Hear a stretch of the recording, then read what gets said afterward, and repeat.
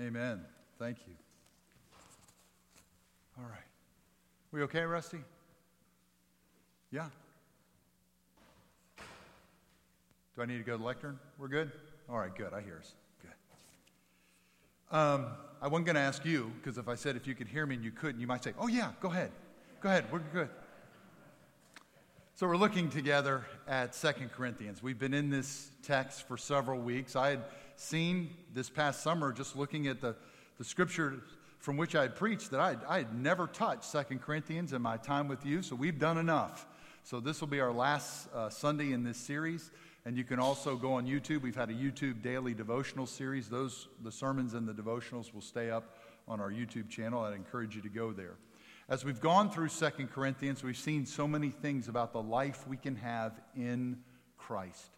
It's to be a life of spiritual disciplines and also a life under discipline. It is to be an available life. It's a life that is to risk and to reach. Because of Christ and what he has won for us, it can also be a life that is both comforting but shares the comfort of God. A life that is sanctified, set apart, and serious about our faith. And today we want to look at this passage and just see what else does the Lord have, not just for us, but what kind of ministry does he want to do among us and through us. So, as we look to this passage, if you're following along in your notes, it's not just what we can have in him, but what we can have through him and among us. And the first part is, it's a serious check that Paul gives that church, and you see it in verse 20 when he says, be reconciled to God. It is a reconciled life to God. The call always, but you see it a lot here in Paul, is to be reconciled, to come back to Christ, to be back into right relationship with him. If you're looking in your word today, verse 18, Paul says, I know I have that faith. I know it's in those people who have come to you, those with me, those other disciples, we've shared that faith. But he says to this church, be reconciled. Make sure that you are connected with God. And y'all, in the Greek, it's not just an imperative. We get told by Paul through the Spirit, by the Spirit, through Paul, be this, do this. But really, when you get to the heart of that word, it's personal. It really means beg. I'm begging you. Would you take this moment, church, Paul says to these Corinthians, and be reconciled? Maybe for some of them, it was for the first time to say yes to Jesus. They had lived life away from Jesus, and we need to respond to that call. Maybe it was that there's a place in their heart, a place in their priorities, a place in their work, a place in the roles that they're to play, and they have drifted from what God had desires. Be reconciled to God. Listen, we talk about that in Methodist church sometimes, and it can be awkward, especially you front row folks, when the preacher says, get reconciled to God. I know because I served a church right before I got there. Well, the preacher was sharing, get reconciled to God, come back to God. And in the middle of a sermon, somebody came down to the altar rail, the communion rail, to pray. And you know what happened? This is Usher 1. We've got a code red. We've got somebody in section 2 before the benediction. We need an extraction team. And they pulled the guy from that rail who was trying to get back to God, because it can be awkward, right? Be reconciled to God. If it's for the first time or for the 100th time, where is that in your life? Where is that in your heart? Where is that in your worldview and mind? Where is that in your relationships? That, Lord, I know I've been holding on to this one, and I'm going to give it back to you today. Paul says to this church, be reconciled to God. Now, if you drop down a verse, this is why it can happen. That reconciliation with God only happens through and in Jesus Christ. He made him who knew no sin to be on our behalf so that we might become the righteousness of God in him. Or I like the Message paraphrase. God put the wrong on him who never did anything wrong, so that we could be put right with God. Now again, this is not a word to them or to us or to me for us to be paranoid about our faith. Now Paul's pretty serious when he ends up quoting Isaiah later in a couple of chapters and says, today's a day of salvation. Or later in chapter 13 where he says, examine yourself, test yourself, make sure you're in the faith. And we want to do that work and to say, are we ready? Because as we just heard so beautifully sung, there will be a final day when we'll meet Jesus. And you go back to verse 10 of this passage, and it says, all of us will stand before the judgment seat of Christ. And so we do want to answer that question, are we ready? Matter of fact, for Wesley, he would confess to you early on in his journals. We've also been looking some at Wesley's life and practice of ministry. Wesley had the opportunity to edit those journals. He not only wrote them, but then he went back and edited them. And he could erase this stuff, but he didn't. And he talks about on his missionary journey to America that the boats were going up and down. There was incredible storms. He was scared out of his mind, and he actually wrote down and kept in his journal, I wasn't ready. I wasn't ready to die. But there were some Germans over here, and I've told you this once before, that calmly sang praise to God. He knew they were ready. He was not. And then later, when he finally has that Aldersgate experience, he realizes what verse 21 of our passage says, that he trusted Christ and Christ alone for his salvation, that Christ alone forgave his sins. He talks a lot, Wesley does, about being ready. It's a word that comes up a lot with our founder. He even spoke one time with a man about 40 years old, and after hearing Wesley preach, and they were talking afterwards, the man said, well, I'm just praying that God will give me 30 more years. And Wesley says, why? Why 30? Well, I want 10 more years. This is a true story. I want 10 more years to hunt. I'm your preacher. I know what next Saturday is. I also know when deer season starts. I also, right? So I know we love to hunt. So I need 10 more years to hunt. I need 10 more years to make more money. And he was already, couldn't count his money. And then he said, I need 10 more years to repent. Now, what had he done in 60 years? I'm going to need a whole decade to work this stuff out. You know what Wesley said to him? Just as always, we talked about it this week in our YouTube series. We've got to know the Word of God. So when opportunities come and the Lord leads us into spiritual conversations, we can share not our opinion, those matter, but what I want to share is what God said to us. And he looked him in the eye and said, this very hour, your soul will be required of you. It's now. You don't put it off. Paul says in 2 Corinthians, in our passage, in 2 Corinthians, this letter, today is the day, quoting back to Isaiah, today is the day for salvation. And Wesley would tell you there were time and time again where he would see people who faithfully loved the Lord and they were ready all their life, and it was, and I'm going to talk about this in a minute. There was a blessing to their families for that, but that's part of our witness, but also our response. Am I ready today? There was a young woman who had traveled to the city and happened to hear John Wesley preach. She was from the country, and she was cut to the heart. But she didn't tell anybody about that. One of the early Methodists saw her response and took the initiative to walk over and say, tell me what's going on in your life. I see that message moved you. What's going on? And that woman shared with her that message had cut her to the heart. And the Methodist said, do you mind if I have your address? Can I write to you? She said, sure. Went home to the country. That Methodist woman wrote a letter and included the Isaiah 49 passage. Today is the day of salvation. I pray you'd come to the Lord. The woman read that letter when she received it, and we know she read it and received it well because she wrote immediately back to the woman who wrote that. Today I do receive it.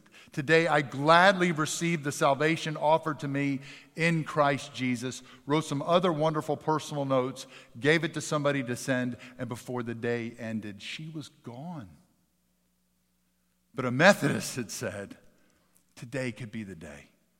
Are you ready to meet the Lord? We don't want to miss that. When the Lord calls, when Paul says be reconciled, when Wesley talks about being ready, we don't want to miss that season. And maybe it's for you, it's not a personal coming to Christ in faith. I pray that there's some who are watching even today that this will be, or maybe even here, this would be the day I respond. I just really give my life to Him. But is there something, an attitude, a ministry He's called you to that you've just been withholding from Him? Be reconciled to God. Don't miss today. Tom Tanner had the biggest Wesley Foundation college ministry in the United Methodist Church over any other Wesley Foundation director at the University of Georgia. After he finished up at Georgia, he led one of the largest church in Georgia, a vibrant, gifted pastor. And when a friend and I had the opportunity to invite somebody to be the spiritual director of the senior high spiritual life retreat at Camp Wesley Pines, when we had the opportunity, you guys get to pick whoever's coming, we picked Tom Tanner. Oh, by the way, did you know at that very same retreat, at that very same location, do you know who Camp Wesley Pines picked this year to be their spiritual director? Some guy named Corey Phillips. I don't know if you've heard of him. It's pretty awesome. We picked Tom Tanner. I knew about his vibrant ministry in Georgia with those college students. Come, bless us. I didn't know the other parts of his story. I didn't know that he deeply loved the Lord, sought the Lord. He and his wife ended up serving at a church. He was serving at church. And there began to be struggles in that church. It's church. There's always struggles. Y'all were people struggling. There were struggles in Corinth. There were struggles in that church. And they got amplified. And Tom was still trying to be faithful, but he began to become depressed and really struggled. And at one point, his wife separated from him for 4 years.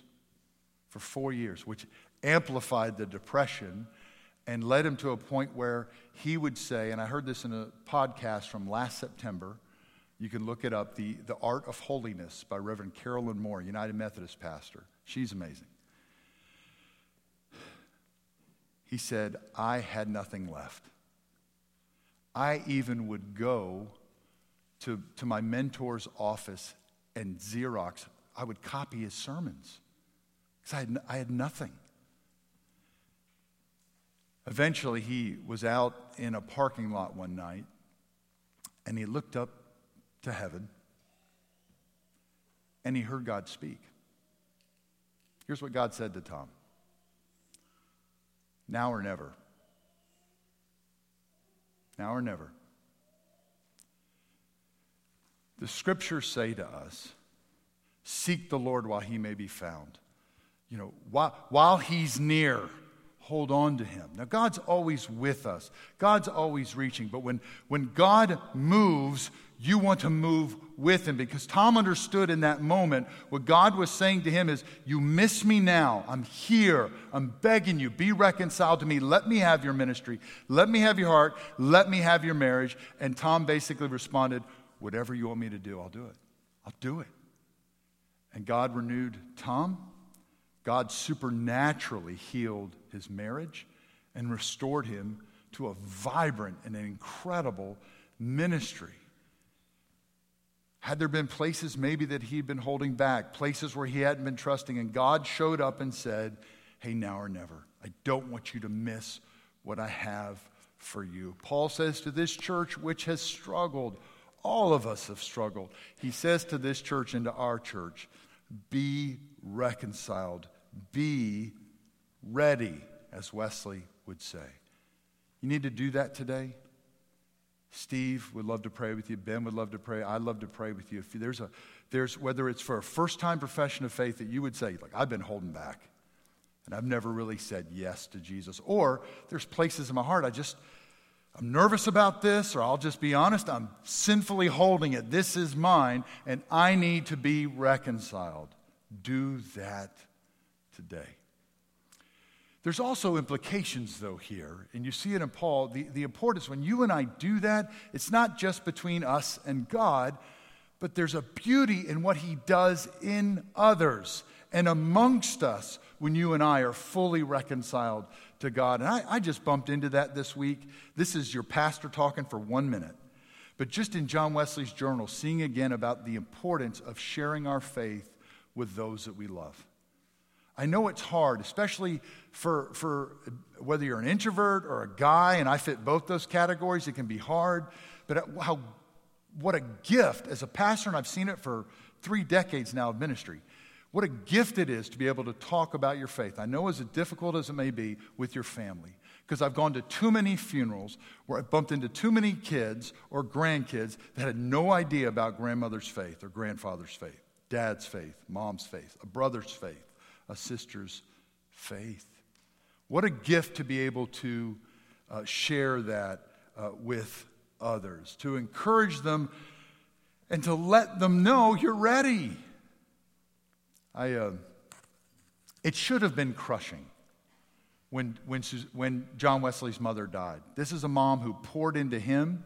This is a mom who gave each of her children basically an hour a week to talk about their faith, to talk about their future. This is a mom who modeled for them the spiritual disciplines. This is a mom who taught Bible studies from their home. This is a mom who did so many wonderful things. It should have been crushing.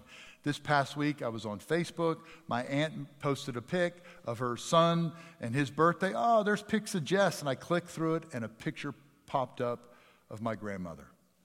She's almost been gone 30 years. That picture popped up, and I can't tell you the joy. Her name's Granny Apple. Don't laugh at that. That's her name. That's my grandmother. Her name's Granny Apple. When Granny Apple's picture popped up, I can't tell you the joy, but it's like somebody stabbed me through the heart. Deep joy, but just almost 30 years, and yet this crushing pain, she's gone. And you see what Wesley should have felt, that all that investment, I bet 10, 20 pages of his journal is just him quoting his mom about her faith and her life. But she had prepared John.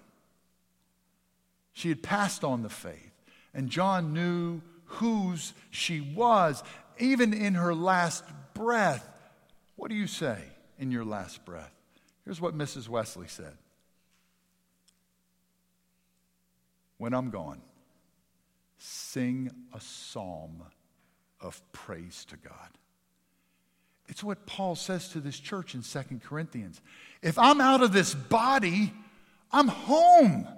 It's that kind of readiness, that kind of assurance, that kind of life that just screamed to our kids, yeah, it hurts to be gone. And we want to do all that we are called to do in this body while we're here. But this is not home. And when I'm gone, I'll be with God and you can sing. So much so, that's what Wesley says at his death. He's got his friends around him in his deathbed and basically says the same thing. I want you guys praying and praising. Would you sing with me? I mean, just song after song as he's dying, sing praise to God. Sarah and I love a Christian artist named Julie Miller. Maybe you've heard her sing this song before. When I go, don't cry for me.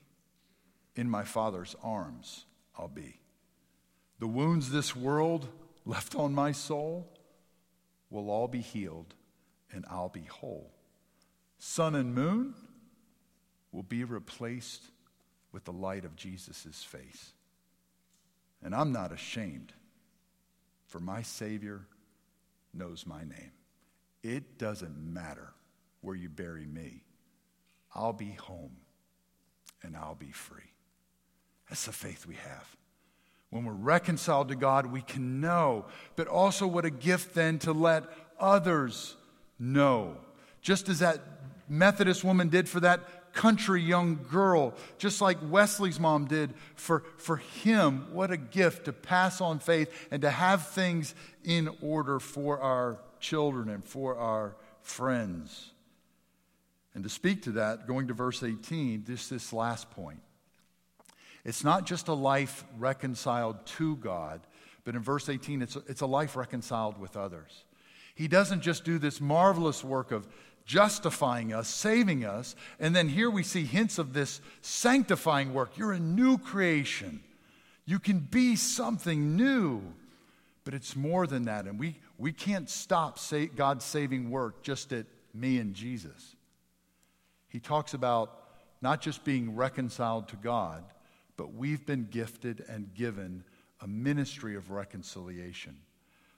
There's a good reminder for us. I like how the Message, and it's a paraphrase, but I like how the Message translates verse 18. All this comes from the God who settled the relationship between us and him, and then called us to settle our relationships with each other. Paul ends up saying that in chapter 7 too. Make room for us in your hearts. Pull us together. And he says that throughout this letter. And it's not just this letter. You go back to 1 Corinthians 1, and this is his church. This is his baby. And he's not saying it's about me. I hear some of you are with Peter or with Apollos. More importantly, I hear some of you are just following me. It's Christ. We're the body of Christ after him, not after me or Peter or Apollos. And then even you see it spill out into his life, this kind of reconciling work. Do you remember in Acts, who's the greatest ministry team maybe in all of human history? Paul and Barnabas. You remember what happened to that team? Mark. Family member of Barnabas. Mark. And Mark decides to take his ball and go home. And Barnabas and Paul have it out about that. And they end up splitting. These two who had done so much for the gospel, they end up splitting because Mark quit. I've told you before, I had a running back when I played high school football that at halftime quit because he didn't want to get hit anymore by the opposing team's middle linebacker. It's been over probably 35 years since I played high school ball. I actually still feel that middle linebacker on me. He was a monster among boys, a killer. My friend quit at halftime in the middle of the game against a rival school. Get lost then. We're done with you. That's what I thought Paul would say. I love reading later in Colossians when Paul says, Aristarchus, my fellow prisoner, sends you his greetings. Oh, and also Barnabas, his cousin, Mark, about whom you received instructions. If he comes to you, you welcome him. Reconciliation. And then later, as you read in 2 Timothy, Paul says to Timothy and to others, pretty much everybody's gone. All my friends are either out doing ministry, but I also have this person who's left me. And then he says this, I've only got Luke with me now. Would you bring Mark to me? He's useful and profitable to me. Reconciled. That's the goodness of Jesus. And you see that in our Savior's life. He doesn't just save a prodigal son, but look what happens with a prodigal son and a father and the real kind of restoration and reconciliation that can happen in a family. He doesn't just go to a tax collector who's in desperate need of salvation and winds his way down and says to Matthew, follow me. But if you're a tax collector, you've been messing with the Romans and cheating your own people, you're on the outs. No, you're part of the 12. You're restored to the family of God. It's a ministry of personal salvation, yes, but a ministry that's always saying, how is it I can be reconciled with my brothers and my sisters? Now, just like our salvation, it's going to take Jesus to do that. You've been burned before? You've been hurt before? I can't count the wounding of Paul in these two letters to this church. A church he founded, a church he visited, and yet by the end of it, he's saying, you can be reconciled. I know you're going to give God the glory. Christ has got to do that work. And going back as we close, just watching Wesley's life, you just see that kind of amazing reconciliation work between preachers and clergy. I can't count the journal entries between rich and poor and him bringing people together, or Quakers or Moravians, or all over and over. Let me tell you quickly. I had dinner this week with I don't don't know if I can say this word in here, a Calvinist. Can I say? No, I'm just kidding. Had a couple Presbyterians, had dinner with them. A lot of my best friends are Presbyterian. And we got to talking about doctrinal stuff. And sometimes they can pick on me, being a Methodist. And I brought up the story of a journal entry in John Wesley. He was talking about George Whitefield. And George Whitefield may have been one of the greatest preachers and probably brought thousands to Jesus Christ. And he helped teach Wesley, if you remember. He taught Wesley, get out of your church and get to the fields and get to preaching. The harvest is ripe. And Wesley did that and saw thousands come to Christ. But Whitefield supported Calvinism, and Wesley didn't. And Wesley preached against some of that or taught against some of that. And so Whitefield actually, by the way, let me tell you about the pastor down at St. Matthew's. Or actually, I won't talk about him. Let me talk about First Baptist. Let me tell you about Ronnie. But hang on. Ben Derrick was my intern over at Vertical. Let me talk to you about Ben. I know some stuff on Ben. Can you imagine this? George Whitefield, this man of God, got in the pulpit and started calling Wesley by name from the pulpit. Over that, and just drilled him. Threw him to the wolves. They'd done ministry, vibrant ministry together. He knew Wesley, just drilled. And I love one of the journal entries later from Wesley. You're going to preach about me in your pulpit? Let me tell you something, brother. That's not what he said. Mr. Whitefield called upon me. Disputings are no more. We love one another and join hand in hand to promote the cause of our common master. That's the kind of work that Jesus will do and has given to his people. It can be hard work, I know. But what a gift that God not only wants to save us, but he wants to save us and our relationships, our whoever that is for you. He can do that work. Trust him with that. Be open to him for him to do that work. Paul says to this church, be reconciled. You ready? Are you ready to meet Christ? Are you also ready, as Paul said, are you reconciled? Are there some places you've held from Christ? Would you give that to him today? Today can be the day of salvation. Today can be the day of you turning that to him. But also, where is Christ wanting to work in your relationships and doing some healing work in your life? Let's stand for the benediction.